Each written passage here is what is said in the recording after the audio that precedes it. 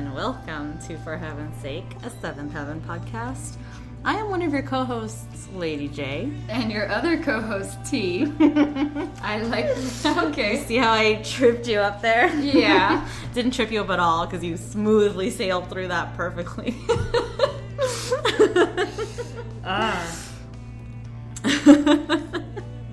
How are you, T? I'm doing really well, except you'll get there. What does that mean? I didn't want to segue in my thing. I know what you're getting. I know what you're talking about. Yes. So, well, folks, we're going to be talking about episode 313 today, The Tribes That Bind. Okay, no, I can't. I know. I can't handle that. I couldn't handle it the 15 times it happened in this episode. Yeah. And I can't handle it now either. Yep. Too much, man. But how funny was it when they realized that Ruthie can't do it, and so they put in someone else's... Oh, totally. Yeah. Totally that. I'm like, nah, that sounds like super Xena. ADR'd. Yeah. Which, is she supposed to be quoting Xena when she does that? Like, is that where she learned that from? Probably. Okay. Yeah, because we did establish she likes Xena. Yeah. Or identifies with Xena. Yeah. Yeah. So... for reasons we can't seem to unravel, we've decided to pair this episode with two drinks, actually. One is a shot of Jaeger each, which we will be chasing throughout the rest of this episode with New Belgium's Juicy Watermelon Ale. Yes. Watermelon Lime Ale. Oh. Ooh. Interesting. Well, T, on that note, salute. Salute. Down the hatch.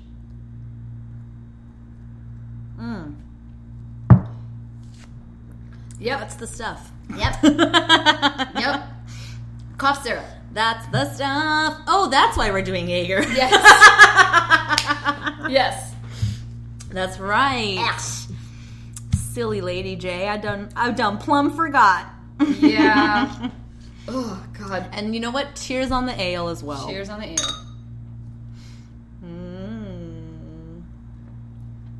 Better. Ooh, tasty. It's very light. Very light. Which I won't complain about. No. After that Jaeger. I will admit, though, I'm not getting a ton of watermelon flavor. I think the Jaeger really coated my tongue and throat. Dude. It's definitely, trying to struggle to break through. But I think by the end of this episode, it'll get there. I can't believe... Yeah. You know what? I'm so proud of you. I know you were against the Jaeger / cough syrup idea, but I couldn't pass up the opportunity to make that connection because, let's face it, Mrs. What's her name? Mrs. Hinkle yeah. is the star of this episode. She is. And so she deserved this homage. But I swear that every time she was drinking cough syrup, I threw up a little bit in my mouth each time. Is that true? Oh my God, I could never take cough syrup. Really? I would vomit. Oh, wow. My parents would have to wrestle me down. Oh my goodness. To take it. I hated that shit. Even that really fruity kids shit, All of them. what was it, Triaminic? Yeah. The grape or orange flavored stuff. Hated them, would make me... Oh, wow. I wouldn't hold it down. I would literally throw up right after. Wow, you're worse than I'm at. Because I thought I was bad with medicine. I never liked taking Triaminic, but as long as it was orange flavored, I'd be like, all right. No.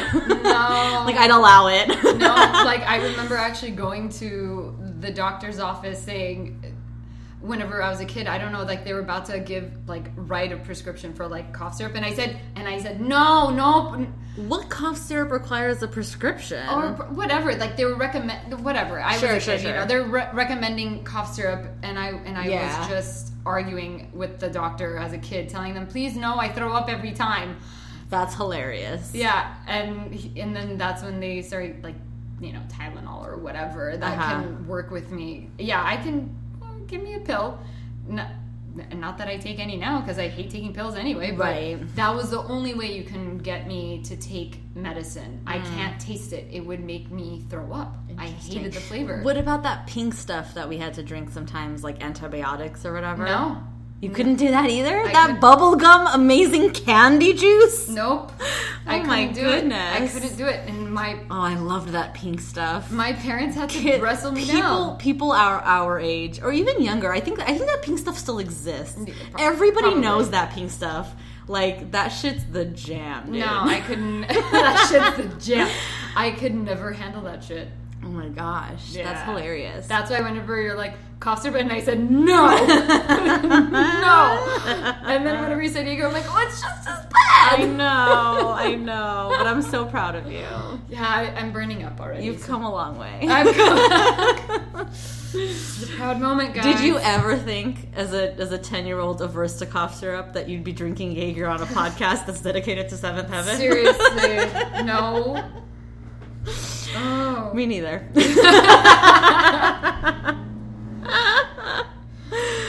Oh my goodness. Okay. Already getting a buzz. Ooh, exciting. This episode, I think, is going to be fun. So, let's get into the Amazon Prime spoilie. It is the Did I say that wrong? Amazon Prime spoiler. That's what it is. Yeah. Right? Okay. You gave me this look like, you fucked up. No, I'm sorry. No, it was the Jaeger talking. Don't be. Okay. The church ladies throw Annie a baby shower, ... and end up snooping in her house. like legit, there's an exclamation point there. I figured.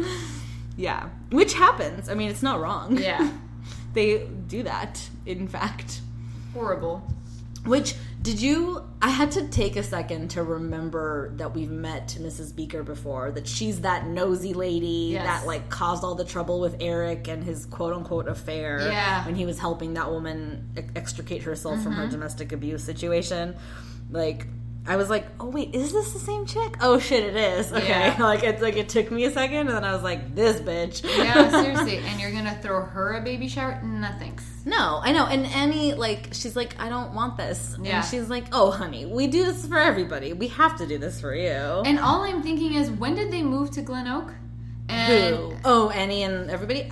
Presumably since before Matt was born. Okay, so why is she surprised that they're throwing her a baby shower? Well, she's surprised because she told them she doesn't want one. Okay. Like, she had already told them, originally off camera or whatever, that she doesn't want one. See, and so in her mind, she's like, we're not doing it, you know? Okay. And then these chicks are, springing this on her and at her house, which, I'm sorry, if you're gonna throw a baby shower at a house, you don't have the person who's pregnant host it. Yeah. I get it that they bought all the food and everything themselves, so it's not like Annie had to prepare necessarily. Mm-hmm. But it's still she has to clean the house and host all these people at the house. And mind you, she's carrying twins and has 5 children already. Yes. How about no? Mm-hmm. Had one baby shower, one too many. Yeah, exactly. Did she have a baby shower for every single one of her kids? That's what I'm trying. Yeah. Which at some point it's like, you have everything you need, woman. Yeah. No, seriously. But I mean, it's not Annie's fault though. She didn't want this, so it's not Annie's fault really. She knows that. She knows the rules. She wasn't trying to have a baby shower. But yeah, these biatches. Biatches. But yeah, so shows she's cornered. They're coming. The best is when Hinkle shows up, though. Yeah. She shows up 3 hours early. Yeah. Shows up at 11. She goes, there's one too many ones in that invitation. Shows up early. Was trying to show up late so as to get out of playing the games. Yeah. And then, is fucked, basically. So she's just all I need is a remote. Yep. And a drink or whatever she says, you know? And she's just, posted for a few hours till the baby shower starts. Yeah. She's so great. She's so funny. I was missing Mrs. Bink in this. Where was she? We needed a good Mrs. Bink cameo. She would have been the best Lush. Imagine her and Hinkle playing off of each other. Who are those characters, those Muppets that are the 2 old people in the balcony of the theater and just shit talking the whole time? It would be like that. Yeah. Yeah. It would have been the best. It would have been pure comedy having Bink and Hinkle playing off of each other, sharing the cough syrup. You know, it would have been epic. Pass that over here. It would have been so good. But so conspicuously relatively absent from this episode is Lucy, who is at camp all by myself. Seriously. Lucy would put herself in a place like this. I don't know about you, but all I could think about was how they called it camp all by myself. Yeah. Like they continually stressed the by part of all by myself. Yeah. I guess because they couldn't just call it camp all by myself. Yeah. Like, because I don't know. I don't know if it struck you or anyone else who happens to watch this episode like as weird as it did for me. It was just like I noticed how much they were saying it that way every time. Like it was so pointed in a way. Camp all by myself. All by myself.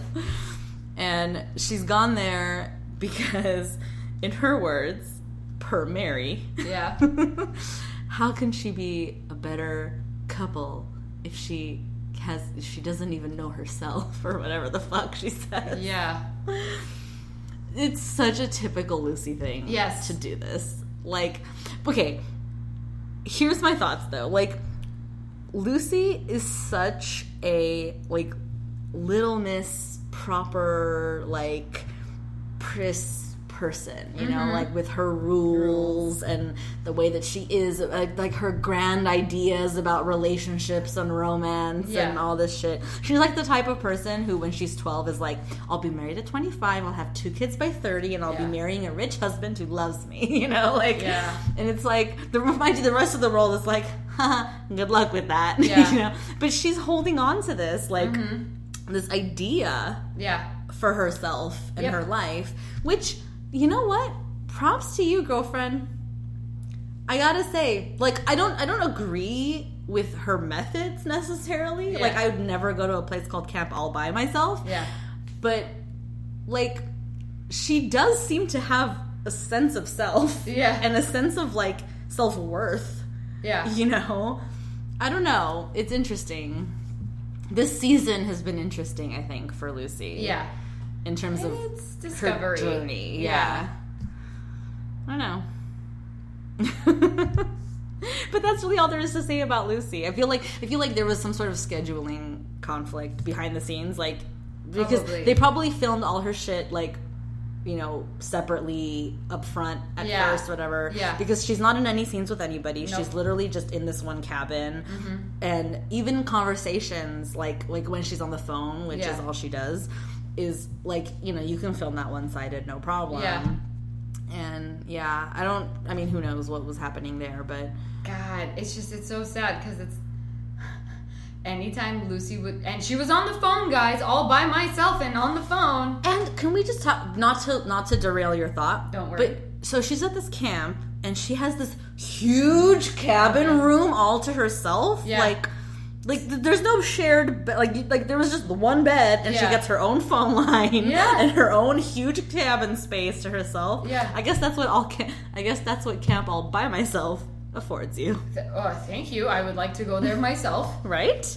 Mind you, I'm a loner anyway. Like, I would thrive there. It would be like, you know what? I'm just gonna lock the door on this cabin and never come out for 2 weeks or however long she's there for. Yeah, seriously, how long was she there for? A weekend. Yeah, I think it's just a weekend. Dude, just sleep.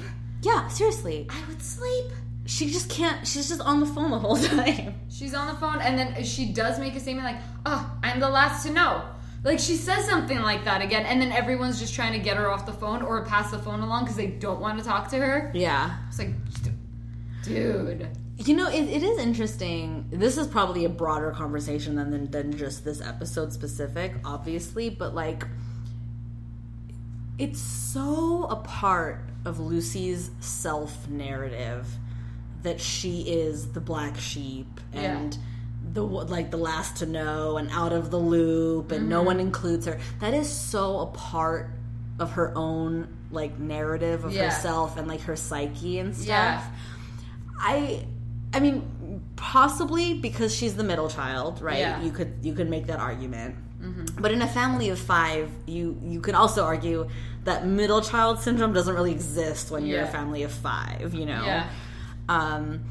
But, like, what do you think that's about? Like, I mean, it's not wrong. I mean, because we, the audience, see this happen over and over again, where she is left out. She is the last to know, whatever. And she certainly is, like, the only person in her family who has these ideas for herself, like we just talked about. But, like, I wonder what that means for her in the long run, that this is, like, the narrative she's crafted for herself. Like, because I don't know that leads to good things. Yeah. Or maybe I don't know. I don't know. I'm not a psychologist, like, whatever. But to me, it feels like you keep telling yourself that, and if you internalize that, if you start to really, really believe that you're, like, on nobody's hit list, you know?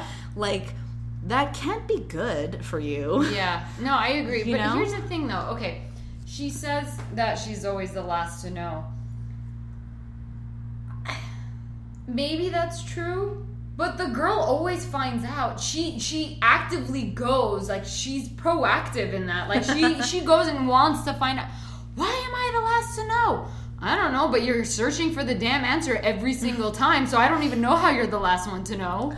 Well, but I think that she goes about that in a way that's, like, annoying to others. Like, like, you know how Ruthie knows everything because she's a fly on the wall? Yeah. Lucy knows everything because she's, like, stomping around, like, tell me everything. Yeah. You know what I mean? Yeah, dude. And that's annoying. Yeah. Like, just be quiet. Stop thinking out loud. Or right. Which she's is very arguably reactionary. That's what it is. Right. Right. Which is arguably the reason she's at this camp to begin with, is so that she can learn how to be okay with herself, like, where she doesn't have to be the one that knows everything and you know, whatever. And it's not, and it's a lesson she doesn't learn till the end, where we see her, like, in a Zen moment. Yeah. You know, like, With I am the only me there will ever be, or whatever. Yeah. Which falls flat because it's not a lesson she's earned. Yeah. To learn. Like, not to rhyme there, but, like it's not a lesson we see her earning. Yeah. Like, we just see her on the phone being annoying, and then next thing we know, she's, like, Zen and in her room meditating. Okay. And smiling. Yeah. Like, which, again, those types of moments in TV, film, whatever, like you know, like, they are a climax to a ramp up of, like, she learned a lesson about something, but we don't see any of that. We just see her being annoying on the phone. The Mary and Matt and Simon, like, don't want to talk to her or whatever. They're all running away. And even Annie is like, okay, honey, now bye-bye. you know, like, let's wrap this up. And then next thing you know, she's just, like, found her peace and is Zen. Like, no, you don't do that. No, it doesn't work. Yep. Like, we need to see how she got there. We need to see how she achieved that Zen for her then to smile with her eyes closed to the camera in a close-up. Like, no. Yeah. We just saw her playing hand puppets at night. Oh, God, yeah. I forgot about that. Yeah. Yeah. Like, trying to entertain herself or whatever. That's all she... Yeah. Dude, pick up a damn book, something. I know. Like, the point of this camp was the exact opposite of the lesson you learned. Yeah. And then you just learned the lesson. Yeah. Like, we didn't get to see any of that. I think it speaks to, like, scheduling conflict. She wasn't around for a full shoot. Like, we had to wrap her out or whatever, you know. Yeah, it was weird. It's kind of weird. Yeah, it doesn't... And pointless. Yeah, I agree. Although, well, never mind. Gonna hold that thought. Okay. All right. But yeah, I don't know. I mean, that's Lucy in a nutshell with this episode. She's not really a part of anything else that's happening because she's not there, so. Yeah. Should we talk about Ruthie? Yeah. And her whole deal? Yeah. I don't even know where to begin. Other than, I want to play a clip of early in the episode, the conversation she has with Annie. Okay. Which I think it'll be a good jumping off point for us. Yes, I agree. Hey, how was school today? Fine, until Bobby trips on my underwear while I was on the swings and won't shut up about it. Why weren't you wearing the shorts that I made to match that outfit? Because I was in a hurry this morning, and besides, why should I have to wear shirts because boys can't shut up about underwear? Why should the girls at school have to suffer because the boys are losers? What's wrong with this world? I don't know. Can I get back to you? Take your time. I'm not going anywhere. Speaking truth to power, as always. Fucking Ruthie with the clutch, like, comment about life. Yep. That, like, really makes you take a step back and think. Yeah. Like, fucking A, seriously, what is wrong with this world? Yeah. Like, so relevant still. Yes, extremely. So extremely relevant. So extremely poignant. Like, I'm with you, girl. I am. Mm-hmm. I feel you. Why should she have to wear shorts? Why can't she wear a skirt if she wants to and not have to worry about the fact that some guy might see her underwear and, like, not shut the fuck up about it? Yeah. When they're 7. Yes. You know what I'm saying? Yeah. And you could argue, like, they don't quote unquote know any better, or that why are you trying to, like, sexualize a 7-year-old? You know what I'm saying? But okay, 2 thoughts. One, I thought it was very cute after that conversation that she had with Annie that she kissed her belly. Mm-hmm. I thought that was really, really fucking cute. Super cute. And my other thing is when that boy that basically was teasing her, I'm forgetting what his name was. Bobby Tripp? But whatever. I want to say Bobby Tripp. Yeah, well, that little shithead. When his mom decides to come and knock on the door, and bitch. The shit she. By the way, do you recognize her? No. Did you really? No, really. I don't. Who is she? Someone we know? No, nothing like. No, not personally. I just mean like in life, like in. Did you? Okay, Family Matters. Family Matters. Yeah. Okay. Okay. She was I watched it, but I don't know it. She was one of the teachers that Urkel would always bother. Mm-hmm. Remember when they had home ec, and then like the bread just keeps coming out, or it's like it was like an I Love Lucy. Instead of the bread coming out of the oven, it was just like boom coming out. Like the dough was just like it just keeps coming out of the oven. So yeah, that's who she was. But the shit that she... That's so, first of all, that's really hilarious that you remember her from that. Well, I just remember... Was she like a recurring character? Yes, she was. Okay, but that is, I think, maybe one of her best episodes with Urkel. And gotcha. And she decided to have this class, to teach this class, because Urkel wasn't in the class. And then Urkel is in the class. And then she goes, Stephen, you said you weren't going to take this class. So that's where I remember her from. That's so funny. But the shit that she tells Annie... Nope.com. No. Yeah, exactly.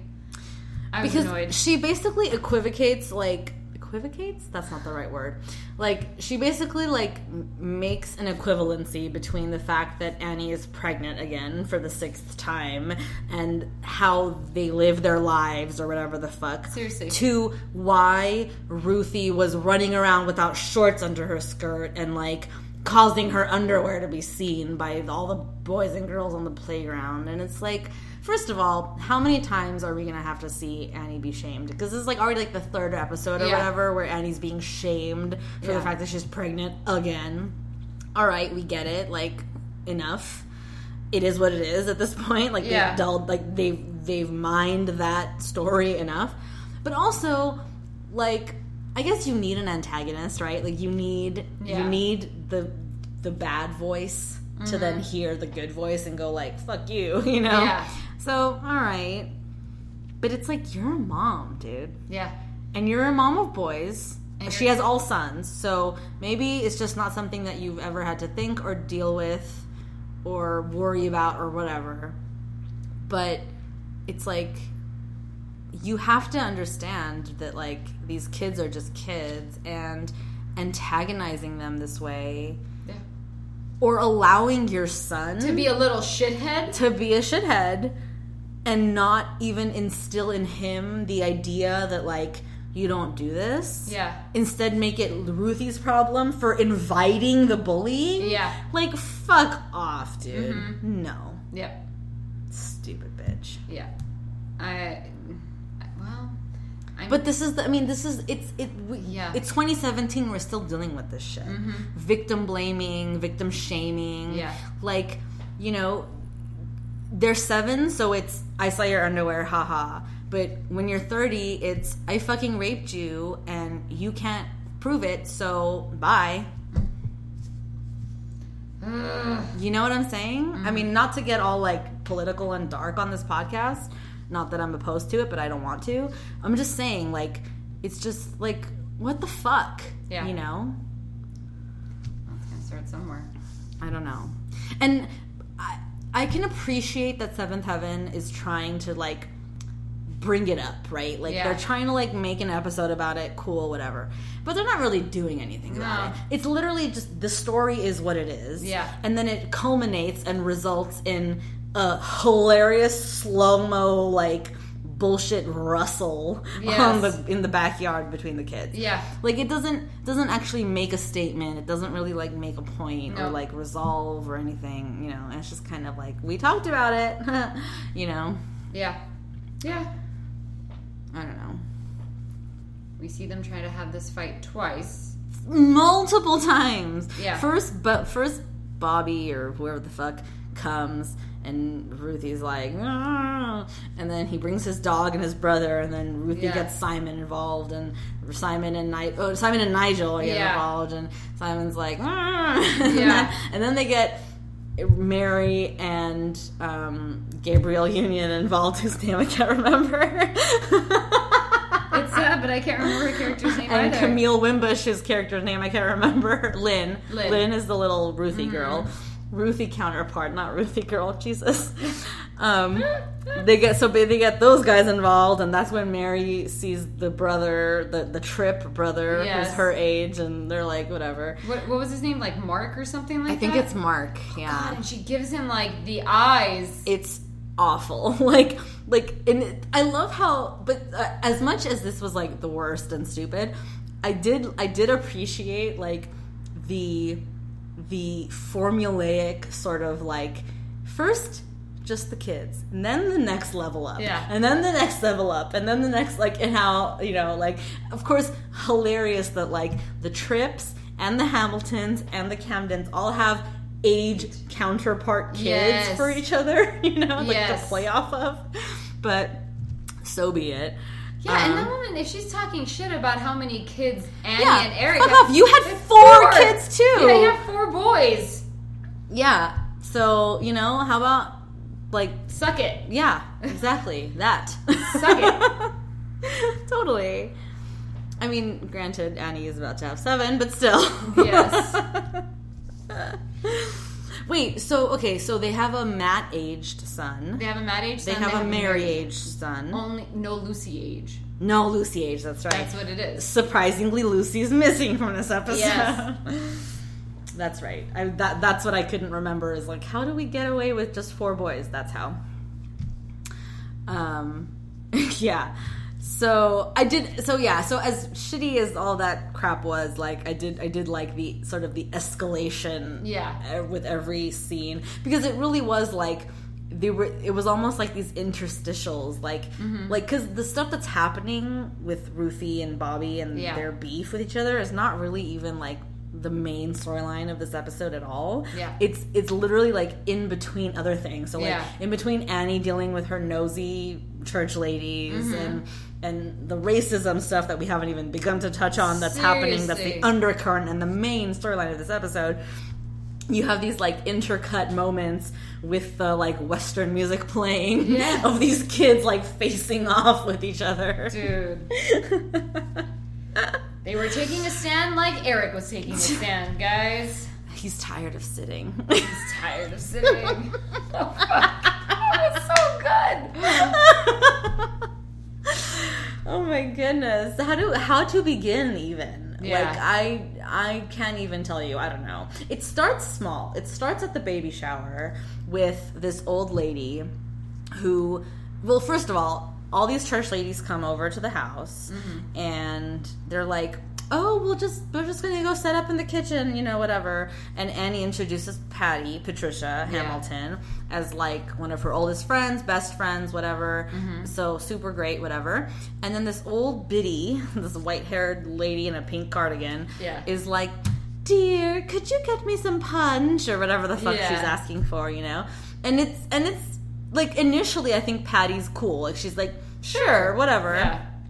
Like, she's already sitting down, she's standing, okay. Yeah. And then it keeps happening, right? Like, every time she needs something or wants something, it's like, dear, can you get me another drink? Can you get me a cracker? Can you get me a whatever the fuck? Yeah. And Patty's, like, visibly getting more and more like, what the fuck is this bitch trying to make, like, you know, like, why am I her why am I her gopher, you know? Yeah.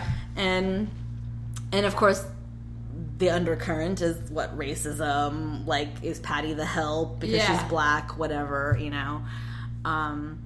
Meanwhile, the boys are out of the house because it's the baby shower. So who is it? It's Morgan and Eric, Matt and John Hamilton. Is that the boy's name? I think so. Chaz Lamar Shepherd. Yeah, like. So why do I know actors' names and not character? Like, you would think I'd know character names. But you know that happens to me too. I know, it's like I'll forget the character's name and I'll just remember the actors. Right. And I'm like, that's not their name on the show. No, let's call him. I'm pretty sure it's John. It's John for sure. It's John. I know it is. Okay. So the four of them are at this diner or whatever. In fact, it looks suspiciously like the same set they used for the deaf restaurant place that the kids went to when he was trying to woo Heather. Oh no, definitely. I know it's not the same place, but doesn't it look like it with the white walls and the greenery painted and stuff? Is it where he first sees Heather, or is that the one that you're talking about? Where it's all the kids? Yeah, it's where he goes to like woo her with his signing skills or whatever. Maybe. I'm not saying it's the same place at all. I'm just saying I think the set might be the same. The field felt familiar-ish. Who cares? It doesn't matter. It's someplace. And they're all talking. What are they talking about? That's the thing. What was their deal? Well, the boys, Matt and John, they were talking about how Matt is thinking about moving out and how he needs to move out, especially with the twins. Oh, that's right. I remember. And he goes, now. Yeah, they were separated from each other. Yeah. because the boys were standing over by like the register, or whatever. No, like a pinball machine. Oh, that's right. They were playing a game, and Eric and Morgan were already sitting at the table, and so they were having separate conversations, and Eric was like freaking out about the twins with John and like looking over at Eric and being like, I wish I was calm like Eric, and Eric's freaking out about the twins over with Morgan, and he's like the kids are fine, I don't know why I'm freaking out, and like they're all, you know, freaking out. But yeah, so then they sit down because the food comes, but it comes for Eric and Matt first. Yes, puts it down, and I want to get your thoughts on this. Like, what was your the vibe for you as you were watching this unfold? Like, they put the food down, and then what were you thinking and feeling? So many things. Well, when the food gets to, you know, Eric first and Matt, and I was like, oh god, here we go. It's another episode like this. You felt it immediately? Yeah, I was like, here we go, another episode like this. You know, because I'm assuming that they all ordered the same thing, burgers and fries. Yeah, clearly it's a diner. What else are you going to order? Yeah. So, I don't know, whatever. So I noticed that and I was like, oh god, it's another episode like this. And you know what was the best? Is whenever he says it's in 1999. I'm like, it's 1999? I swear to God. It's so bizarre to hear that. Like, I can't believe this is happening in 1999. Yeah, like when he says, I was like, oh my god. Yeah, not that, I mean, I just want to make it clear, we're not laughing at the fact that racism exists or didn't exist or whatever the fuck. But I'll say this. It was, so the minute, and I wonder too if it had anything to do with blocking or what, but they brought I guess the men, right, Eric and Morgan, saw the waiter with the food coming over. Mm-hmm. And that's what prompted them to call the boys over. Yeah. Before the food was set down, obviously, because the boys were already sitting at the table when the food was set down in front of them. Mm-hmm. So they called the boys over, they sit down, the food gets put in front of Eric and Matt. Yes. And then we get a reaction shot of Morgan and John.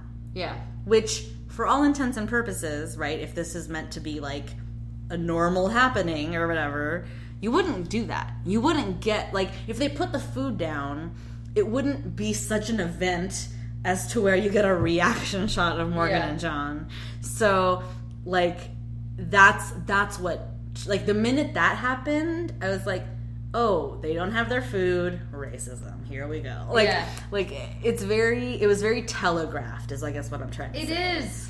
Which, and again, and I'm not opposed to storylines like this. I think they're valid, and whatever, we'll get into it more.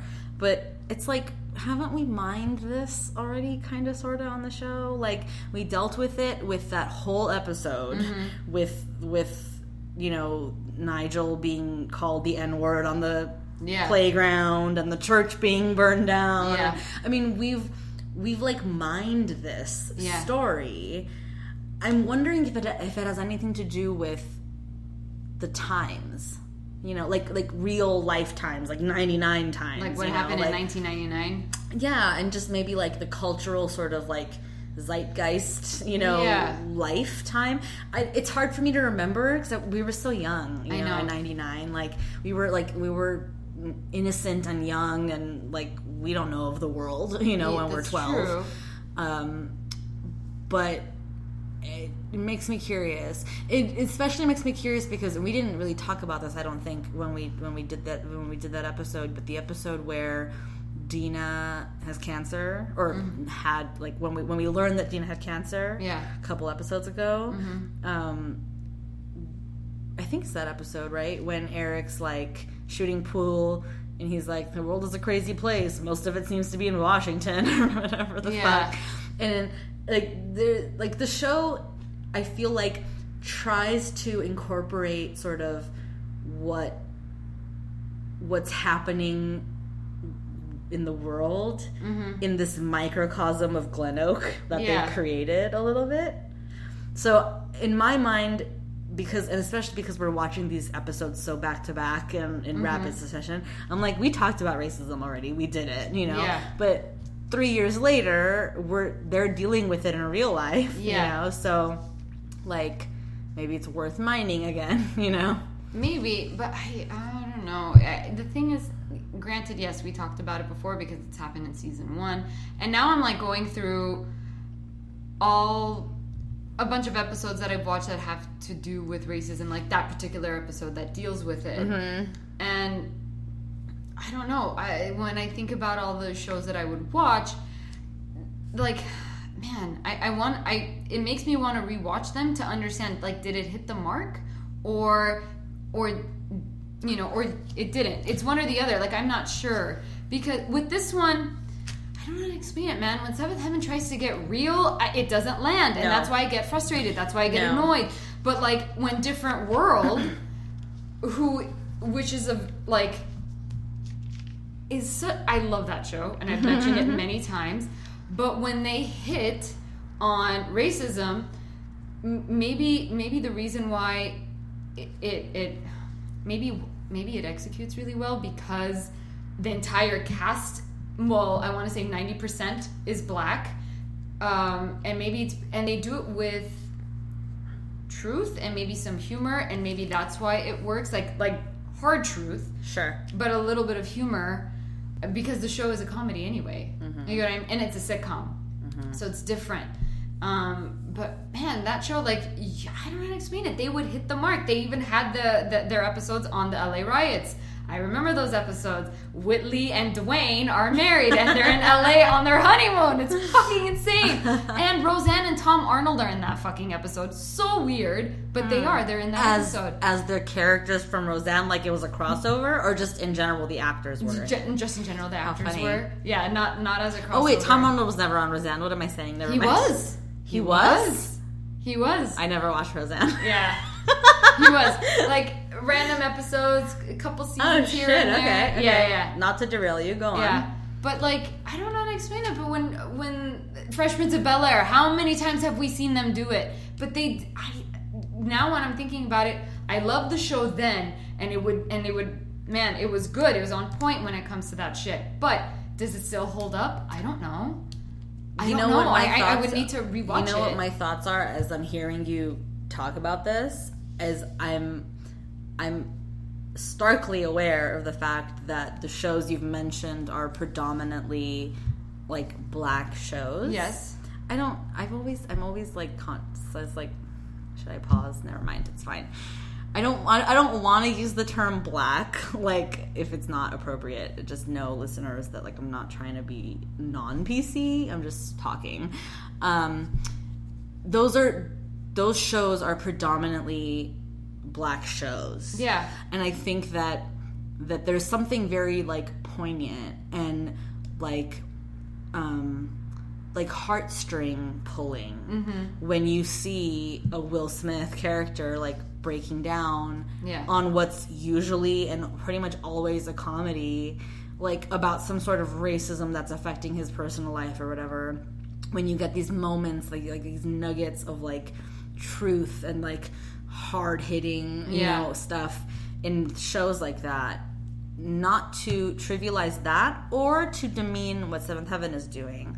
I will say that Seventh Heaven fails not because it's a predominantly white show or because it's a drama anyway, and so it's like exactly you know, like cheesy shit. That's not why it fails, in my opinion, and particularly in this episode. And I even have a note about like how could they get it so right and so wrong in the same breath? But that's what it is. And I'll tell you what it is. From what I'm feeling and thinking about with this episode particularly, it's because the underlying message is not, look at this shitty thing that's happening in the world and like, goddamn, you know, like what are we gonna do to not let that affect how we live our lives, or like how are we going to make it better in the world or whatever. That's not the message of this episode or any other episode this show has done. The message of this episode, out of the mouths of old bitty white hair pink sweater, is what you feel in your heart is what makes the world true for you. And no, honey, no, it does not. Like, she's like, you wouldn't know this about me, but I married a black man in 1938, and what? Yeah. That's like me saying, I'm not racist, I have black friends. Yeah. Like, no. That's not how we live your life. Like, that is not the message that we should be portraying on a fucking national hit. Let's face it, this show was a hit, right? Yeah. Like, it had a huge market share at the time. It was a big flagship show for the WB or whatever the fuck. Like, their message is like, but see how far we've come since 1938? Yeah. See how great we are? And then Patty has to put a smile on her face and go, what can I get for you? Yeah. No. No, exactly. There's a lot of things about this episode that made me want to roll my eyes, and I just got annoyed with it. And again, trying to tie a pretty bow, maybe not. But I will say this: I was really excited when the detective. Oh yeah! As soon as they called the cops, I was like, "Who's gonna come? Sergeant Michael." Exactly. Obviously. Yeah.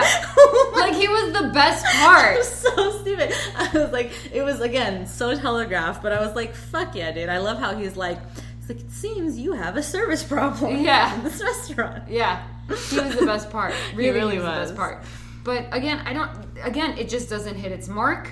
It just... You know what it is, though, is first of all, I wish the old biddy scene never happened. That is what ruined this episode for me. Yes. Because the Sergeant Michaels scene, I felt was good, was empowering, was the right message to be sending. I especially love how Sergeant... Whoa, pen went flying. I especially love when Sergeant Michaels is like, you know what? I will have lunch, and guess what? I'm going to call all of my friends and tell them what a great restaurant this is with great service, and they're all going to come. I loved all that. I love that. First of all, he's in a position of power, right? He has authority because he's a policeman, and I loved that he was able to use that that position that he's been put in, right? Like some restaurant is like calling the cops because their because their customer is being quote unquote unruly or whatever the fuck, right? So he's being called to this restaurant, and rather than like take like police action or whatever, like I don't know the right words to, but like rather than like throw his dick around as a cop. Yeah. He's throwing his dick around as a man of like as a respectful citizen in this society, you know, and trying to like diffuse the situation with like, you know, like that perfect fucking bomb drop, like or mic drop of like, and what? You know? Yeah. No, when it comes to Pink Cardigan, I'm going to call her that. Pink Cardigan. Old Biddy, that's what I call her. With her constantly asking Patty for something to drink, first of all, why give me the idea that you're looking at her as the help and then completely take that back saying she married a black man? Yeah, exactly. In 1938. Again, it's the show being seen, well, look, we're not all racist. Yeah. Yes, you are, though. Just the fact that you have to tell a black woman, you wouldn't know this about me, but I married a black man, that makes you a racist. Period. Maybe I'm wrong. Maybe I'm wrong about that last remark I just made. It just strikes me wrong. Like, that whole thing irked me. And I'm not a person of color, so maybe I don't even have a leg to stand on in saying anything that I'm saying, but it just irked me.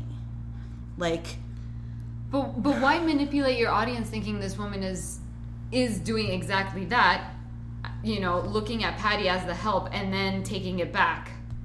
Why do that to the audience? To what end? To what end? What's the point in that? Well, but to the end of, look, the world is a much better place today than it was back in 1938. And it's like, you know what, though? Here we are 20 years later, and it's really not a much better place. Yeah, we're still dealing with this shit. She's trying to be like, back then it was illegal to get married, now it's illegal to stop it. And what? And what? Yeah. What does that do for black people who are being discriminated against every day in 99 and in 2017? What does that do? I don't know. It just, you know? Like I can appreciate the effort. I can go, you know what? They didn't have to do it. They didn't have to do this episode at all. They didn't have to. They didn't have to do it. They tackled a subject that is tough by all standards. It's hard, and you know what? And not only is it hard to tackle, it's hard to do well. Let's be real. Yeah, it is hard to do. It's very hard to do well. And so, okay, cool, y'all did it, but I don't have to like it. Like, I don't have to like love what you did. You know what I'm saying? I don't know. Yeah, not the biggest fan of this episode. No. Let me tell you already. No. And weirdly, like, it's not. It should be the biggest part of this episode. It really, I mean, technically is the part of the episode that is the most important. And then it gets undercut with shit like the nosy snoopers running around the house being stupid, or the kids fighting about underwear. Like, you know what I mean? Like, if you're gonna make it about this, then make it about this. You know? Highlight it, show more examples, bring more things to light about it, you know, or whatever. Like, you don't get to make it like a B story in an episode. Yeah. You know? Come on. And maybe even that's wrong. See, I don't know how to win, to be honest. I don't want to like piss anybody off, especially like listener wise. Like, I don't want to piss any of our listeners off. I don't know if anything that I've just said in the last 20 minutes like holds water at all. It's just how I feel, and I just feel like it's just weird, you know. I really hated this episode. The moment it started to the end, I really hated this episode. There's nothing about it redeeming, nothing about it like that I took away going, yeah, this is funny, or it was. I really hated this episode.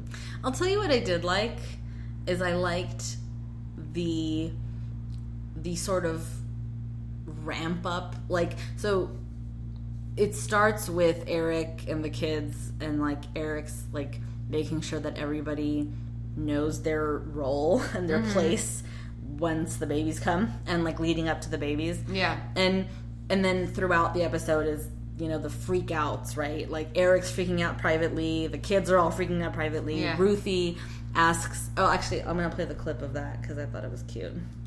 So did you say this kind of thing to Lucy when Simon was about to be born? Sort of, yeah. Great. Just great.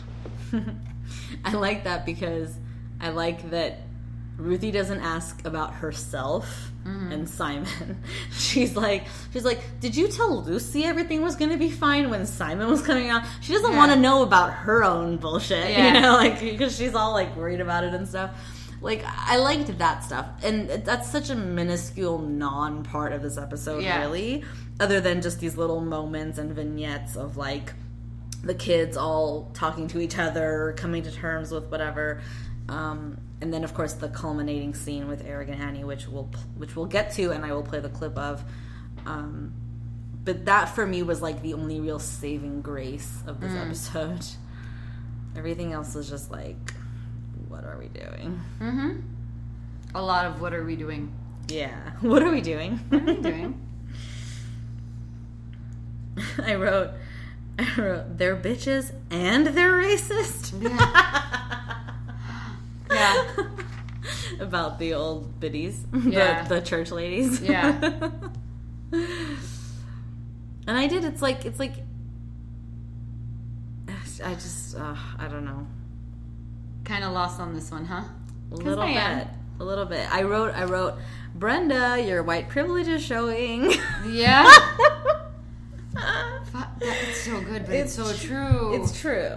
It's like she's this episode, mind you, which she co-wrote, so her name's on it. Like, this episode is coming from a white place.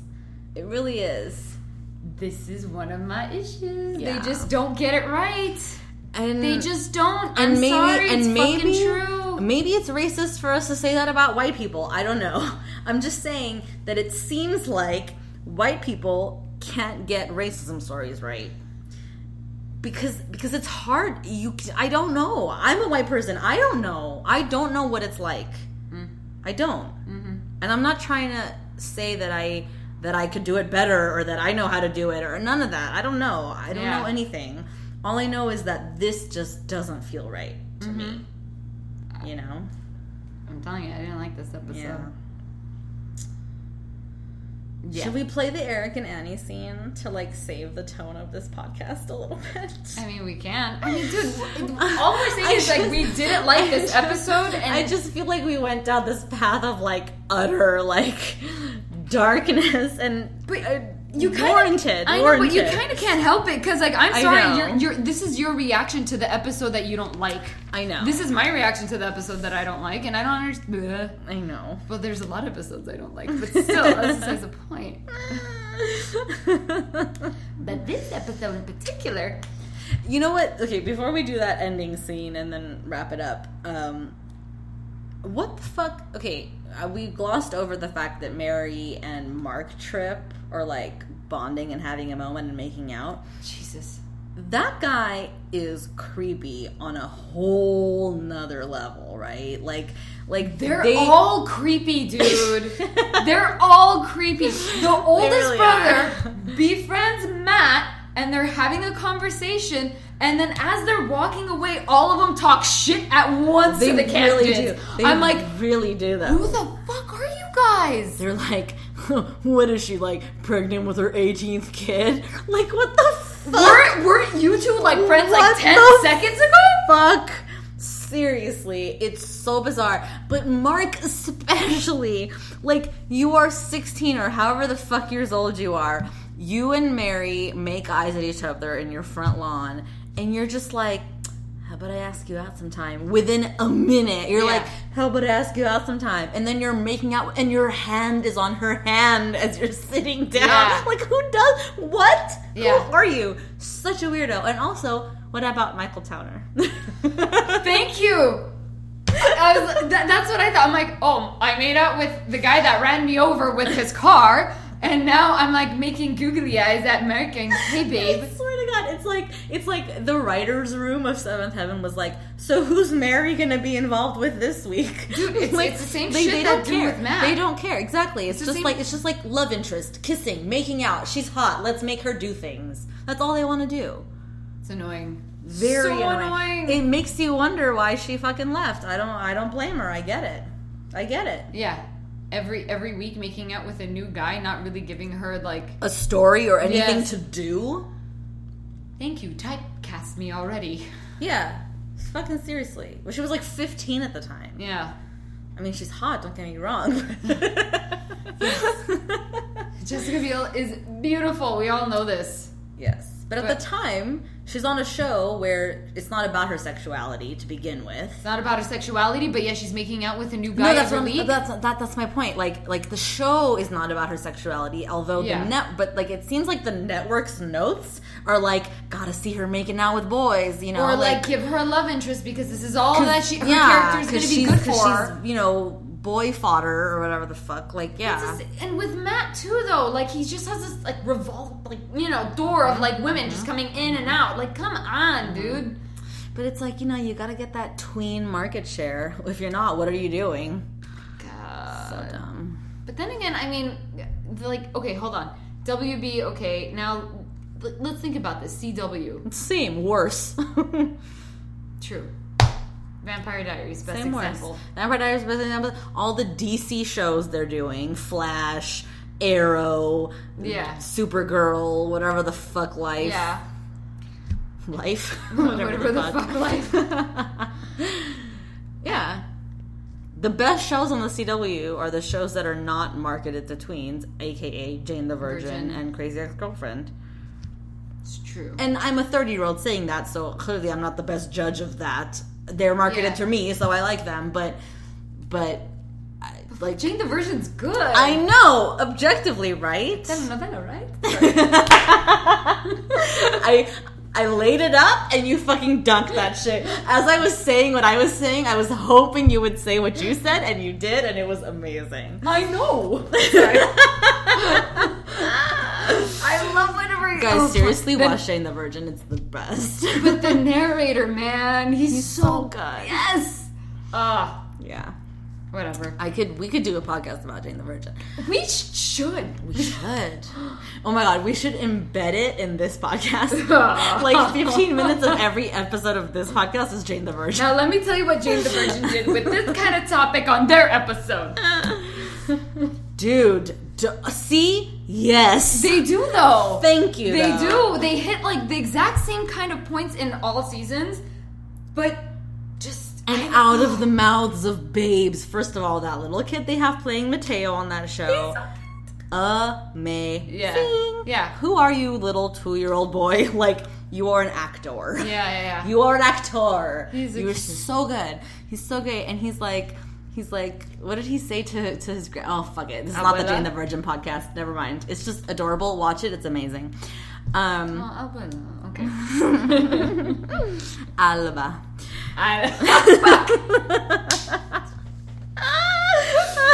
God, she's so good too. Everyone's good on that show. Truly good.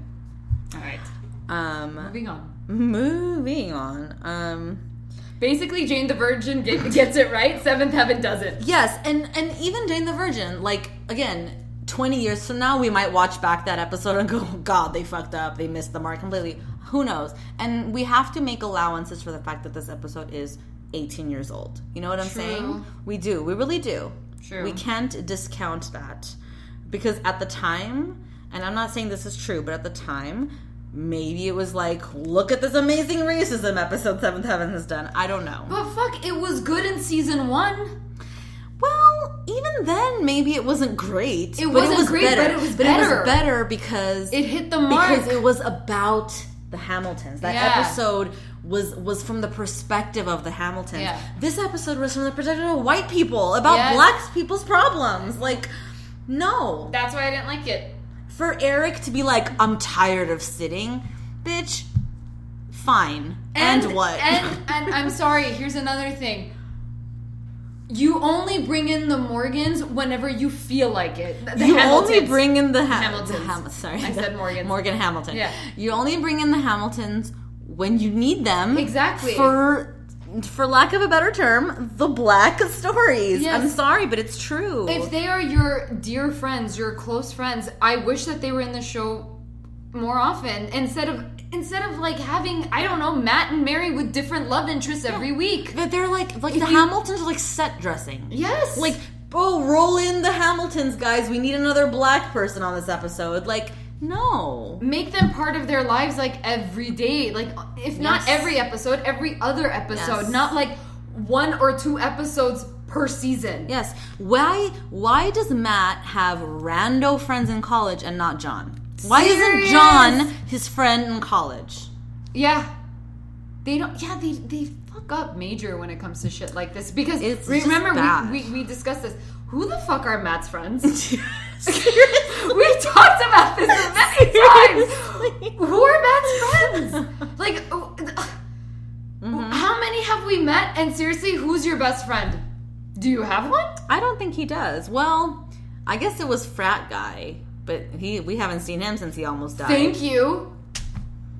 Yeah. But Frat Guy was his maybe oldest friend, because, like, from high school. But then what about John? John's also supposedly an old friend. They grew up together. Like, here's the thing. We don't even see Nigel that much with Simon at school. Like, True. It's been a while. True. It's been a while. It's been a while. But when it comes to, like, Lynn and Ruthie, we never see Lynn and Ruthie as friends. Only Lynn is only around if the rest of the Hamiltons are around. Nigel's the only Hamilton who's been around of his own accord. What about in their classroom? Like, there's been one episode, Ruthie, with the hat and the timeout and shit, and the teacher that they both had a crush on. Yes. You only see Lynn. No, but all the Hamiltons were in the episode. There we with the go. Crush. See, again, then fucking bullshit, dude. Yeah, bring them all in.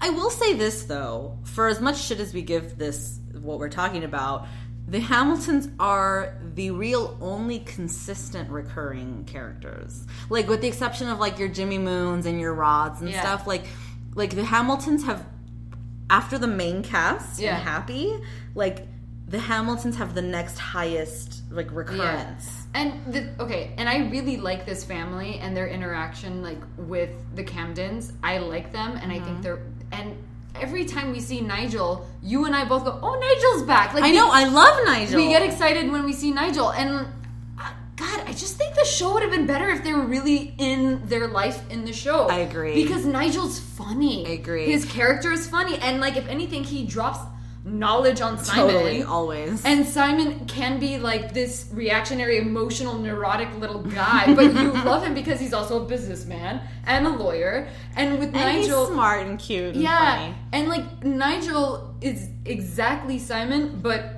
I don't know how to explain it, but, like, a realist at the same time. Totally. Like, he's Simon, but a realist. The other one is just like, whatever, he's Disney. Simon is Disney. Yeah. I don't know. I know. I truly do like the Hamiltons a lot too. I think to your point, the show could have benefited from even more Hamilton presence. Yeah, I think in their so. Lives. Like, in their lives, in the show, like the Hamiltons provide good balance to the Camdens. Like, they're good characters for the characters to bounce off of. Like, you know, there's camaraderie there, there's rapport there between these actors that really translates to these characters that I just, every time they're not there is like the missed opportunity. As far as seriously, what happened with John's singing? Oh yeah, thank you. Maybe that's why he's not in college. Because didn't they establish he doesn't want to go to college? We found out. But then give him a story. Thank you. You took the time to give him the story of wanting to be a singer, getting discovered. Yes. See that through. I care about John. You made me care about John by giving him the story. Like they do with all of Matt's girlfriends. They want us to care about. Seriously. And then fucking see that through. Yeah. Don't introduce me to fucking Richard. Take him away from me for 2.5 seasons. Bring him back only to never see him again. And when you're like, God, I just want to marry Richard. And then bye-bye, Richard. I'm never gonna let go of Richard. Richard is always gonna be my example for when they fuck up. That's so good. So good. But, like, you know what it is? Like, totally. This episode, we can't even break it down because we're just so annoyed. Sorry, guys. You say that, but I feel like we broke it down. Did we? I feel like we did. With anger? I mean, we talked about it. Like the church ladies snoop. They've made it. They've taken it upon themselves to decide that since the church pays for the house, it's their house. Yeah, and Hinkle keeps getting drunk. Hinkle's drunk, trying to like share the wealth of her cough syrup. Mm-hmm. The kids are battling the trips. Yes. Racism is happening because it's 99. Yeah. And meanwhile, Eric is freaking out about the twins. That's it. Which culminates in this scene on the porch that I'm going to play. Oh, yeah. I'm excited. But I'm also a little worried about these babies. I'm worried that I don't make enough. We don't have space enough or time enough. I know. We have this conversation before every trip to the hospital. We do? Yeah. And afterwards we share an inseparable bond that only this kind of anxiety can produce. It's our routine. Things are going to be really different. But I'm always going to love you. That'll never change. And you will always be everything I love and want to be when I grow up. But after a day like today, I worry about bringing new souls into this world at this time. I'm not worried. Their brothers and sisters will make a difference. They'll make it better. And so will they. I mean, I like that message in general. Mm-hmm. Like, maybe it's a little bit ill-timed given the shit show of this episode and how they've dealt with the big issues. Mm-hmm.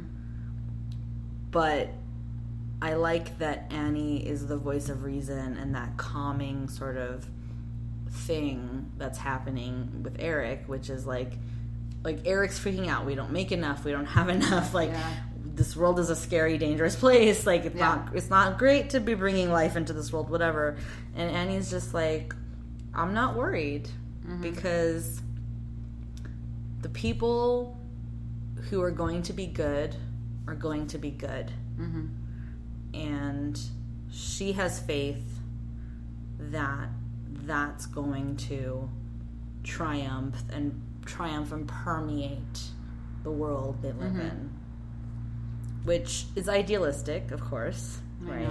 And pie in the sky, butterflies in the air mentality, of course. But we need those. You need that. We need those. We need that.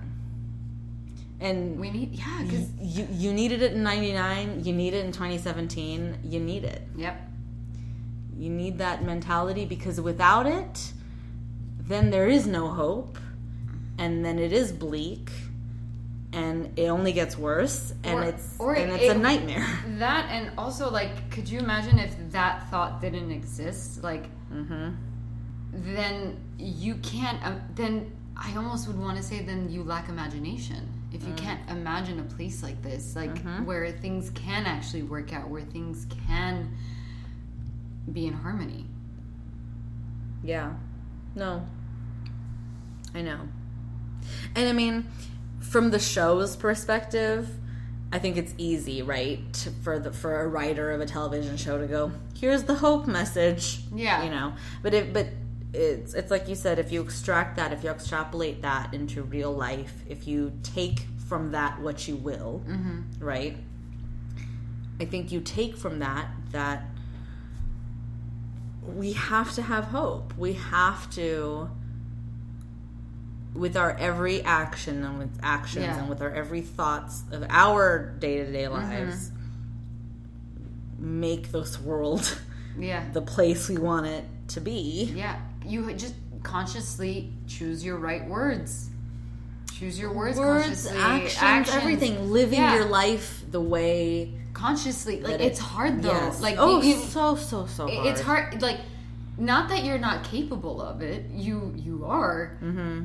It's a choice. It's your pattern. It's, you know, it's whatever your life is like. If you decide to participate in being a better person or doing things in a nice way or in a positive way, you should see change. Yeah. And half the time, you're gonna see yourself get beat down, though. You will see it. You will see, like, it's like this 50-50 thing. Yeah. It's your will. It's your strength. If you're willing to do it, I think you just hit the nail on the head, because I think the thing is to have the will. Yeah. Because to your point, like, you will be beaten down, or you will, or not beaten down. That's not the imagery I want to conjure. What I mean is like every sign will point to give up. Yeah. Like, or some setback. Give it up. Or like every sign will point to, like, no, though, you know? Yeah. And the thing is to not let that be the message you take, but instead to negate that message and to go, but though, you know. That's why if I have some kind of interaction like that where I feel like I'm trying to do something, I'm trying to make better of the situation, or I'm trying to go into something positive, like walk in with like this, I don't know, just a light air, I guess you can say, and the moment I feel like there's a wall, I'll just say, I don't agree with it. And with a smile in my mind, I don't agree with it. And it's all good. And then I will still continue on. You kind of have to. That's it. I've started saying this thing to myself. Not started. I've been saying this for a long time now, but I've sort of consciously realized I've been saying this lately. Whenever things aren't going the way that either I want them to, or more often, like, the way, like, logic would say they should go, you know what I mean? Like, just, like, objectively. Like, whenever that happens, I find myself saying out loud under my breath, some people just want to watch the world burn. And somehow that gives me comfort, or at least some sort of peace of mind of, like, this is just people, and this is just nature, and it's gonna happen, and it's gonna, you know, like, and this is it happened to me today, so this is my example of this, but like I'm at a stoplight. I mean, like, I'm a pedestrian, so I'm waiting for the light to turn so I can cross, right? And there's the crosswalk button thing, but it's one of those where it's not that big yellow button. It's like that weird arrow thing that clicks when you press it. But you, like, when you press it, it clicks, but otherwise when it's not your turn to cross, it's making this, like, beeping noise. Yeah. And then the beeping changes when it is your turn to cross. I think it's like for blind people or something. Yeah. So not the big deal, but so I get to the crosswalk, I press the button because I'm the only one there, so presumably it hasn't been pressed. Press the button, and then I step away from it closer to the curb where I'm waiting for the light to turn so I can cross. That's all I'm doing. I'm just standing there. And then these people come up behind me, and they come to the crosswalk. They see that I'm standing there, right?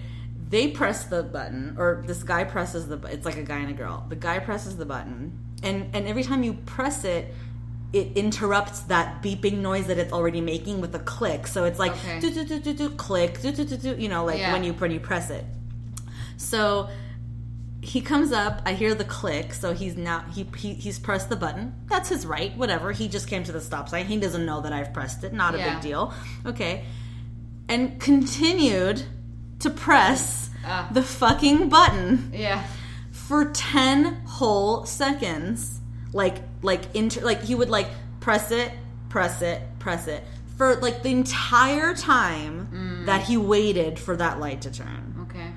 And it's annoying for me on many levels. One, because of that click, click, like that interruption of the noise, which makes it like even more of a noise, you know? Yes. And also just because on a logic level, it's like, that's not going to make anything happen any faster or different than if you just pressed it once. Okay? Yeah. And so after the 5th second, like, of him constantly pressing the button, I was just like, out loud, because he was behind me, so I was like facing out from him. Out loud, I was like, some people just want to watch the world burn. And it was like my exhalation of that anger or that tension or whatever. Yeah. And it like really made me feel better. And then the light turned, and I power walked my way across that fucking intersection, and they were in the dust, and that's it. You know what I'm saying? It's kind of like whenever you're stuck in traffic and someone's like honking. God. But you know what? I always start laughing when I hear that. I'm like, bro, you're stuck. What are you honking at?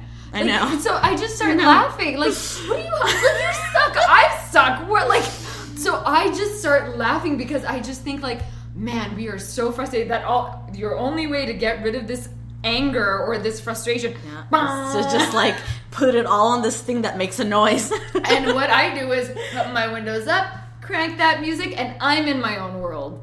But like, what are you honking at? Like, when people are angry, especially, I was at the market. And then I stopped and like I was like, sandwich sounds so good. And I stopped to get a sandwich, and this guy, I don't know what happens.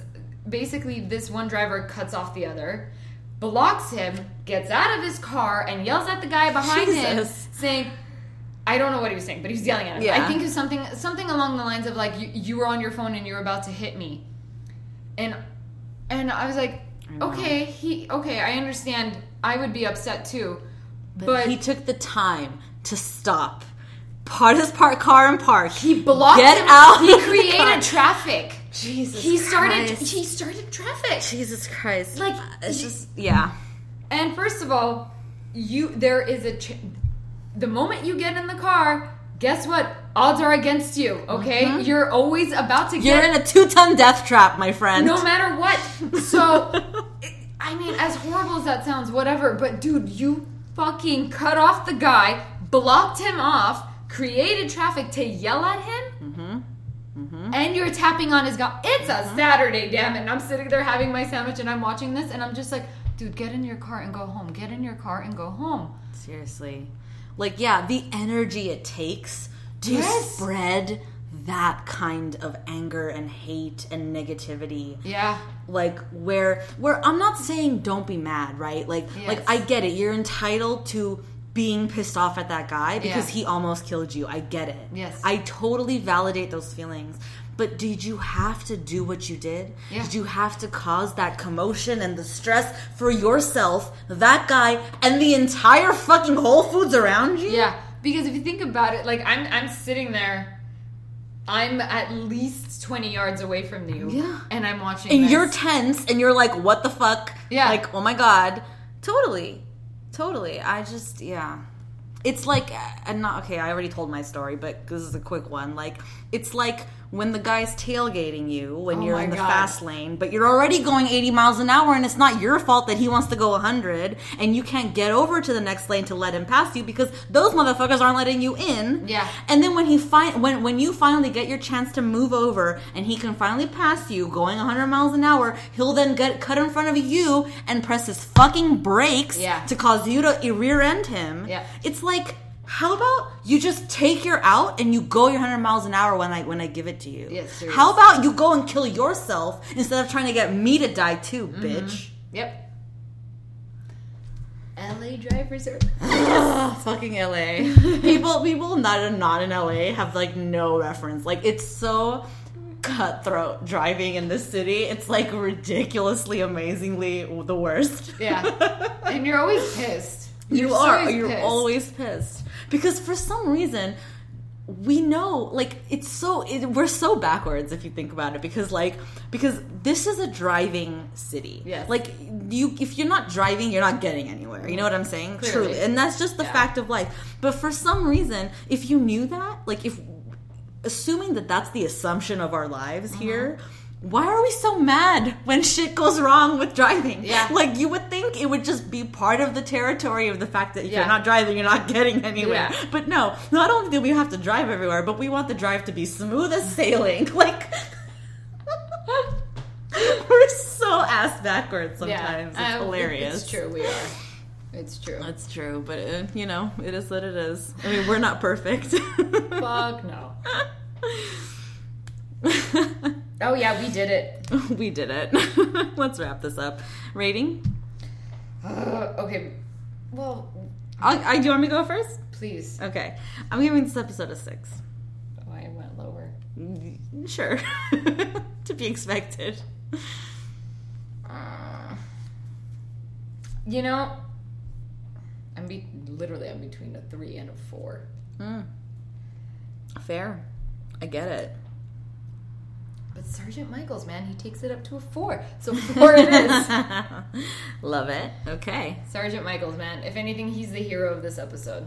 He really is. He's a hero. Him and Nigel, actually, dude. Even Nigel. Yeah, even Nigel a little bit for me was like, haven't you said this already? When he pulls Simon back and he's like, what would Martin Luther King want to do, or Dr. King or whatever? I'm like, you said the exact same thing when Simon mantra. wanted to like punch the N-word guy. Yeah. Nigel said the exact same thing about Dr. King. Well, then. maybe it's his mantra. You know, maybe that's true. Thing. That's true. Yeah, you're right. Amen. At least he's fucking consistent. Okay, you're right. And you know what? To your point, yes, like that's what works for him. Yeah. Just like my thing works for me. That's what works for him, is thinking about what would Dr. King want. Yeah. You know, people are going to be shitty no matter what you do. Whatever, you know what? Yeah, you're right. Go Nigel. You got it. Okay. Yeah. So, as 6, always. 4. Okay. I'm like 6. 4. Okay. Don't forget to subscribe, rate, review on iTunes, Stitcher, wherever you get your podcasts. You can follow us at the number For Heaven's Sake Pod on all the places, or you can send us an email, at forheavensakeshow@gmail.com. And until next time, bye. Ciao.